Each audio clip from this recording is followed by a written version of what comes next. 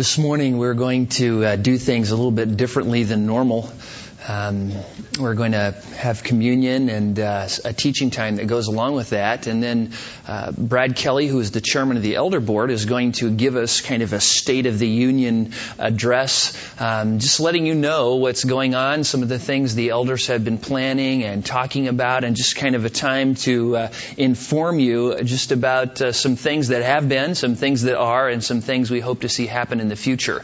And so if you have your Bible, turn to 1 Corinthians chapter 11.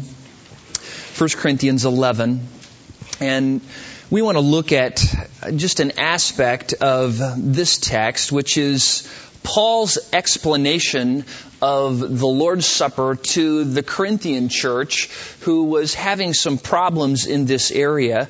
Paul wrote to them because they were in sin, and they were experiencing some things that were not good. And so Paul wanted to help them out and just explain to them some of the reasons why they were coming together, and some of the things they shouldn't do, and some of the things they should do. And in verse 17 of 1 Corinthians 11, this is what we read. But in giving this instruction, I do not praise you because you come together not for the better but for the worse. For in the first place, when you come together as a church, I hear that divisions exist among you, and in part I believe it. For there must be also factions among you, so that those who are approved may become evident among you. Therefore, when you meet together, it is not to eat the Lord's Supper. For in your eating, each one takes his own supper first, and one is hungry and another is drunk. What? Do you not have houses in which to eat and drink? Or do you despise the church of God and shame those who have nothing? What shall I say to you? Shall I praise you? In this I will not praise you. What was happening is they had what was called the love feast. And during that love feast, they would come together and celebrate what we are going to celebrate this morning. Yet in the process of the love feast, there were some who were rich and some who were poor, and they were making distinctions among the rich and the poor, and there were actually poor people sitting there watching rich people eat and indulge themselves and get drunk, and they were having nothing. And they were actually being despised, and all this supposedly to celebrate Christ and His death and His resurrection and His life given for us on the cross. And Paul was rebuking them rather seriously. He goes on in verse 23 to remind them of what they were supposed to do. For he says, I received from the Lord that which I also delivered to you, that the Lord Jesus, on the night in which He was betrayed, took bread. And when He had given thanks, He broke it and said, This is my body, which is for you. Do this in remembrance of me. We just sang that song. In the same way, verse 25 says, He took the cup also after supper, saying, This cup is the new covenant in my blood. Do this as often as you drink it in remembrance of me. You wonder why we sing that song? Because of what the Word of God says here. This is a time to remember Christ, to remember that He died on the cross for our sins, that He gave His life, that His body was tortured for us on our behalf, that He would redeem for Himself a people for His own possession, zealous for good works, that He would free us from bondage to sin, and so we could become slaves of righteousness. Then he goes on. In verse 26, For as often as you eat this bread and drink this cup, you proclaim the Lord's death until He comes. Therefore, whoever eats the bread or drinks the cup of the Lord in an unworthy manner shall be guilty of the body and blood of the Lord. But a man must examine himself, and so doing he is to eat the bread and drink the cup. For he who eats and drinks judgment to himself if he does not judge the body rightly. For this reason, many among you are weak and sick, and a number sleep. But if we judge ourselves rightly, we would not be judged. But when we are judged, we are disciplined by the Lord, so that we will not be condemned along with the world. So then, my brethren, when you come together to eat and wait for one another, if anyone is hungry, let him eat at home, so that you will not come together for judgment. The remaining matters I will arrange when I come. Now this morning, I want to look at the verses of 27 and 32 just briefly and just talk about a little concept here of self-examination. And maybe something that some of you have not thought of before. A lot of times we read through the Old Testament and we read things like the flood, where the whole world was destroyed because of the ungodliness of men. We read things like the 10 plagues in Exodus. All these plagues which came upon the idol-worshipping Egyptians because they refused to submit to God. We see God use the Israelites in the book of Joshua to judge the wicked, to drive them out, to totally destroy whole groups of people. And as you go through the Old Testament, you see these incredible acts of God, like in 2 Kings 19, where the angel of the Lord went out and slew 185,000 Assyrians. And you can think to yourself, whoa, God was really serious back then.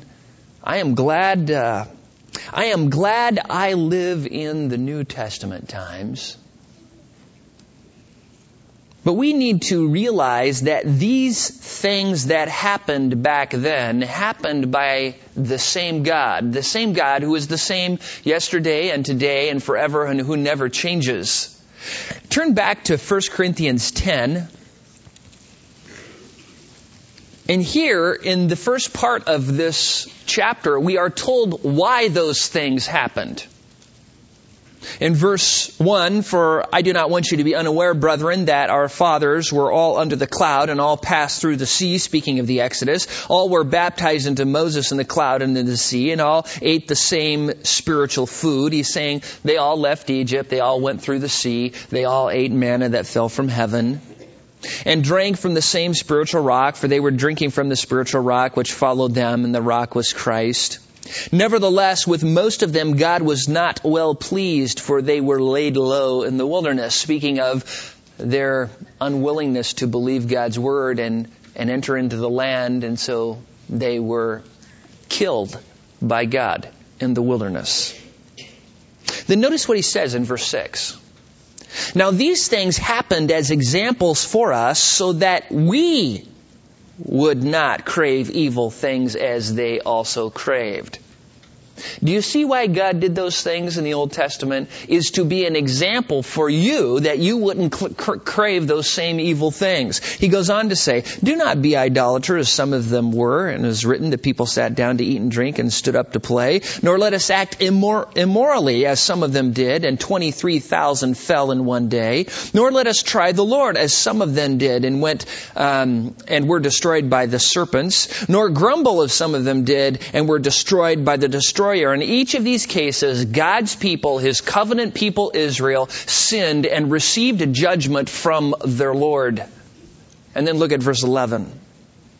"Now these things happened to them as an example for us." He repeats the same thing he said in verse 6. "And they were written for our instruction, upon whom the ends of the ages have come."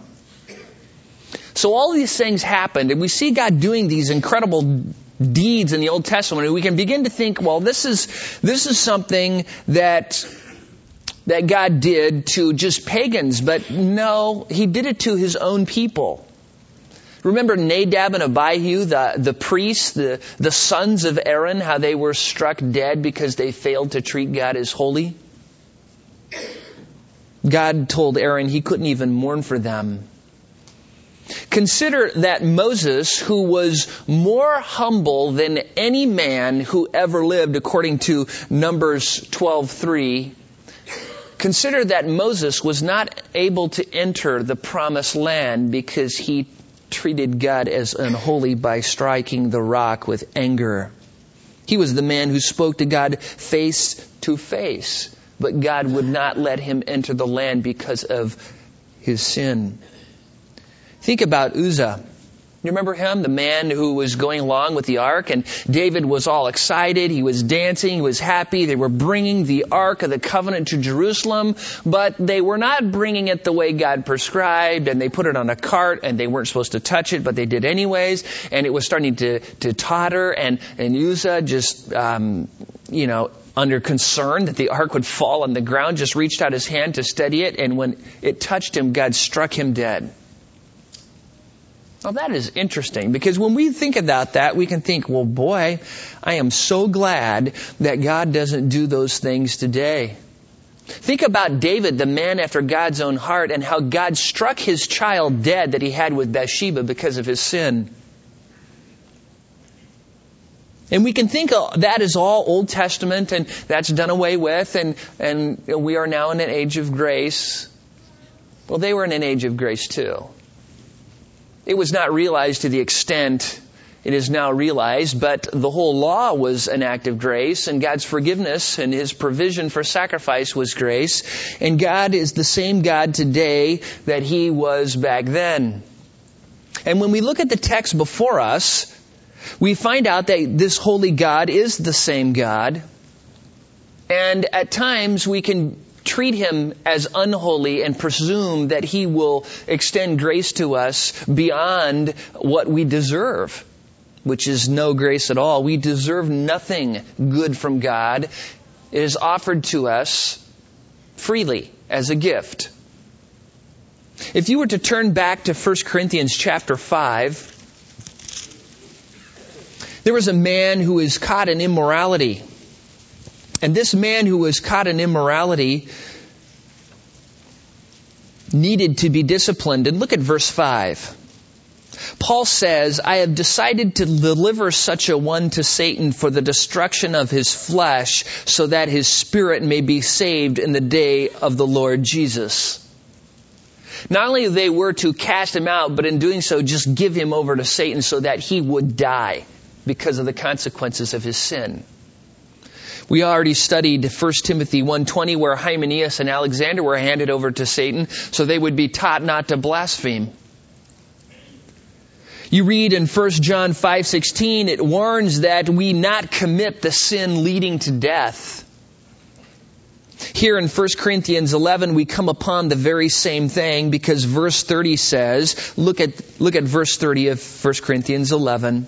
It says, for this reason, many among you are weak and sick, and a number sleep. Notice the three categories he has here. The first is, many among you are weak.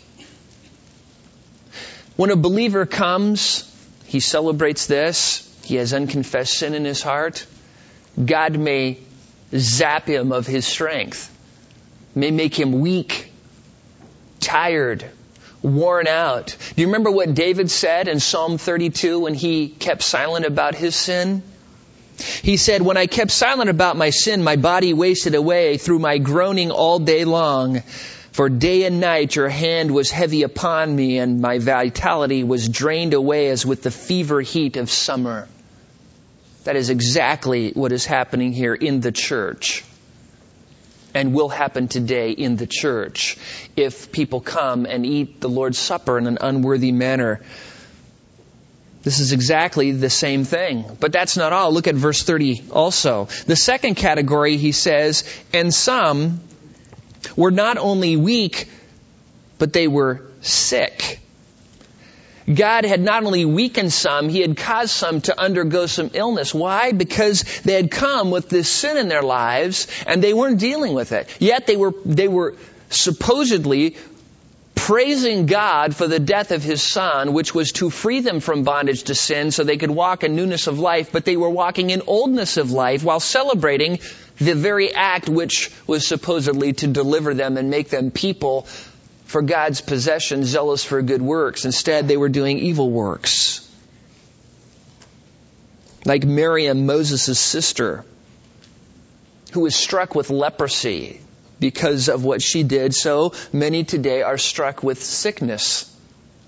God will strike believers in the church today with sickness if they come and partake of the Lord's Supper in an unworthy manner. Finally, look at verse 30. It says, and some were now sleeping. This is a figure of speech to describe death. Some were dead because they continued in sin while celebrating the Lord's Supper. That is a scary thought, isn't it? To think that some people might be dead because they would come and live in hypocrisy and harbor these sins in their heart and yet celebrate the Lord's Supper. but that's what Paul says happened. Turn over to James chapter 5. James chapter 5. In James 5, verse 14, he addresses this same issue. New Testament church. Is anyone among you sick?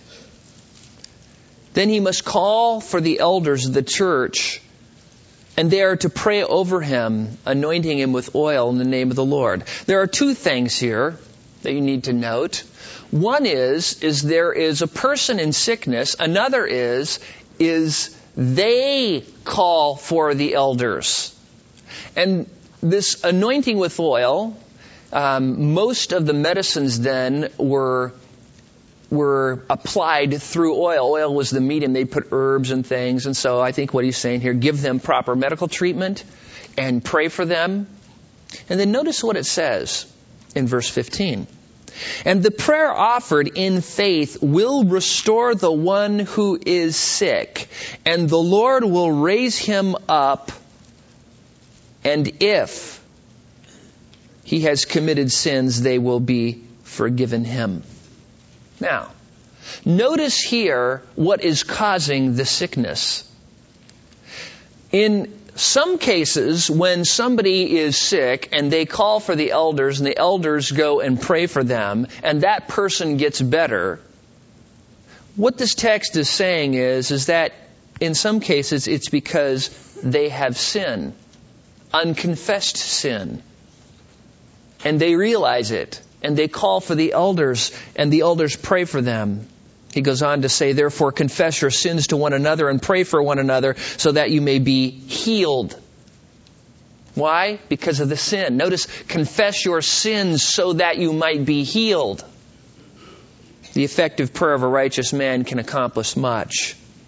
The point? It teaches the same thing in 1 Corinthians 11 here. Some had come to partake of the Lord's Supper in an unworthy manner. They were sick. James says the same thing happens, and sometimes when somebody realizes they have been in sin and they are sick, they can go ask the elders to pray for them, and if they are truly penitent and the elders pray for them, they will be restored if, in fact, their sickness was brought about by unconfessed sin. And you might ask yourself, why does this happen? I mean, why does God do this? I mean, this text talks about judgment, and this is a text talking to believers. I thought we have escaped judgment. Well, we have escaped judgment in eternity, but not in this life. Turn over to Hebrews chapter 12. Hebrews 12. This is a familiar text to many of us. Look at verse 5. He says, and have you forgotten the exhortation which is addressed to you as sons? My son, do not regard lightly the discipline of the Lord, nor faint when you are reproved by him. For those whom the Lord loves, he disciplines, and he scourges every son whom he receives. It is for discipline that you endure, and God deals with you as sons. And what son is there whom his father does not discipline? But if you are without discipline, of which all have become partakers, then you are illegitimate children and not sons. Furthermore, we had earthly fathers to discipline us, and we respected them. Shall we not much rather be subject to the Father of spirits and live? For they discipline us for a short time, as seemed best to them, but he disciplines us for our good, so that we may share in his holiness. All discipline for the moment seems not to be joyful, but sorrowful. Yet to those who have been trained by it, afterwards it yields the peaceful fruit of righteousness. Notice here that every son whom he receives, he disciplines. All who are truly sons of God will be disciplined. Why? So we may share his holiness, so we may have righteousness in our life. And if you look back at 1 Corinthians 11, as he is talking about judgment, he says in verse 32, but when we are judged, we are disciplined by the Lord so that we will not be condemned with the world. This is talking about the same thing. God is willing to discipline those believers who live in unconfessed sin for their good, that they might become more holy and share in His righteousness. God loves His children too much to let them live in sin if they refuse to obey Him. He would not be a good father. Every son who is not disciplined, according to Proverbs, is hated by his father. And some of you may be thinking to yourself, well, I know I have lived in sin, and I have eaten the Lord's Supper with unconfessed sin in my life, and I have not repented from that sin, and I have not been judged, and nothing has happened to me, and I am doing fine. Well, then you know something, don't you? You know from this text one of two things, and that is judgment is coming because God disciplines every son whom He receives, or secondly, and more probably, is that you are not a child of God. You don't know Christ. You just say you do. You just think you do.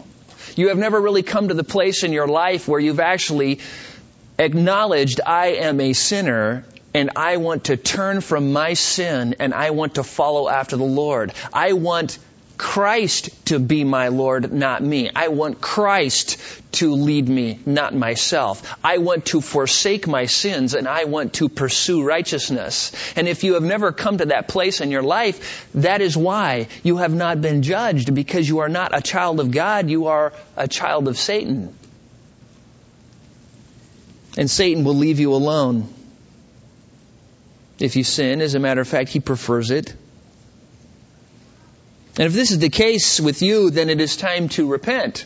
Let the wicked forsake his way and the unrighteous man his thoughts, and let him turn to the Lord, and He will have compassion on you, and He will abundantly pardon you. But until you're willing to turn from your wicked deeds and wicked thoughts, you are not a child of God, and this is just a mockery. You just come here to mock God. It's time for you to heed the words of Jesus found in Luke chapter 13. Jesus was traveling along, and some men came up to Him, and a very interesting thing happened. There were some Jews who most likely were political zealots. And these Jews were fighting against Rome. And Pilate heard of it. And what he did is he had them hunted down, and the soldiers seemed to have caught up with them while they were in the temple, while they were offering sacrifices, and they slew them while they were worshiping God.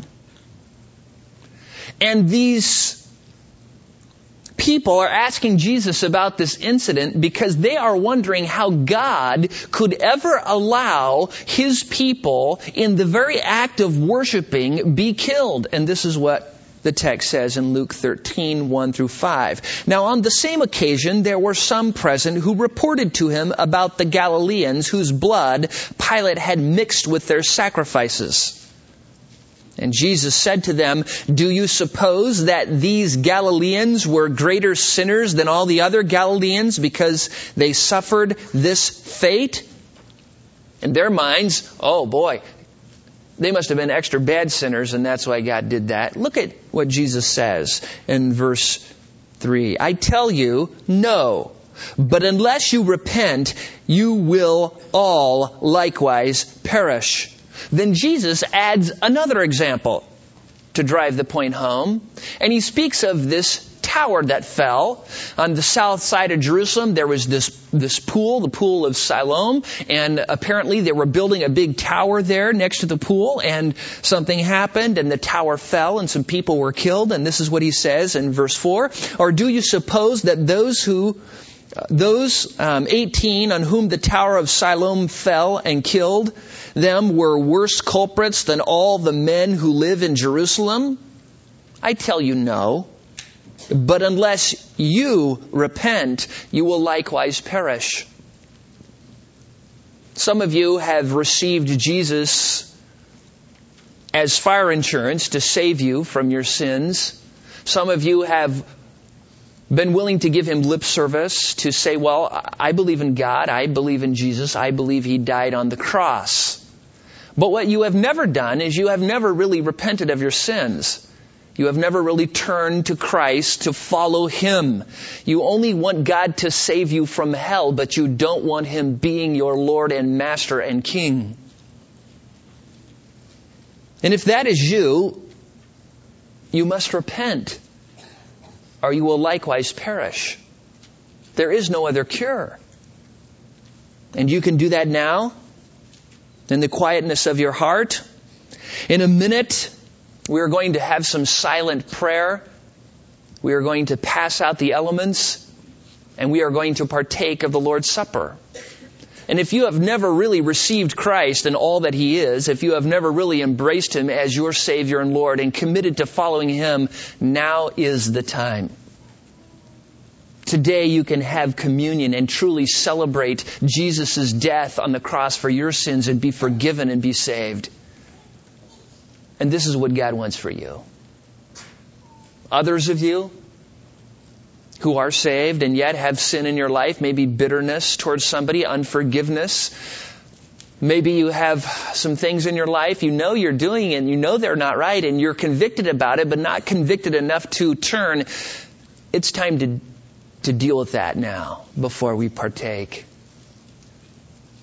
And so right now, as the gentlemen come forward, and we're going to have a moment of prayer, looking to our hearts as Paul commands us in this text. Just a moment of quiet self-examination, and then we will partake of the elements and celebrate the death of our Lord. Let's pray.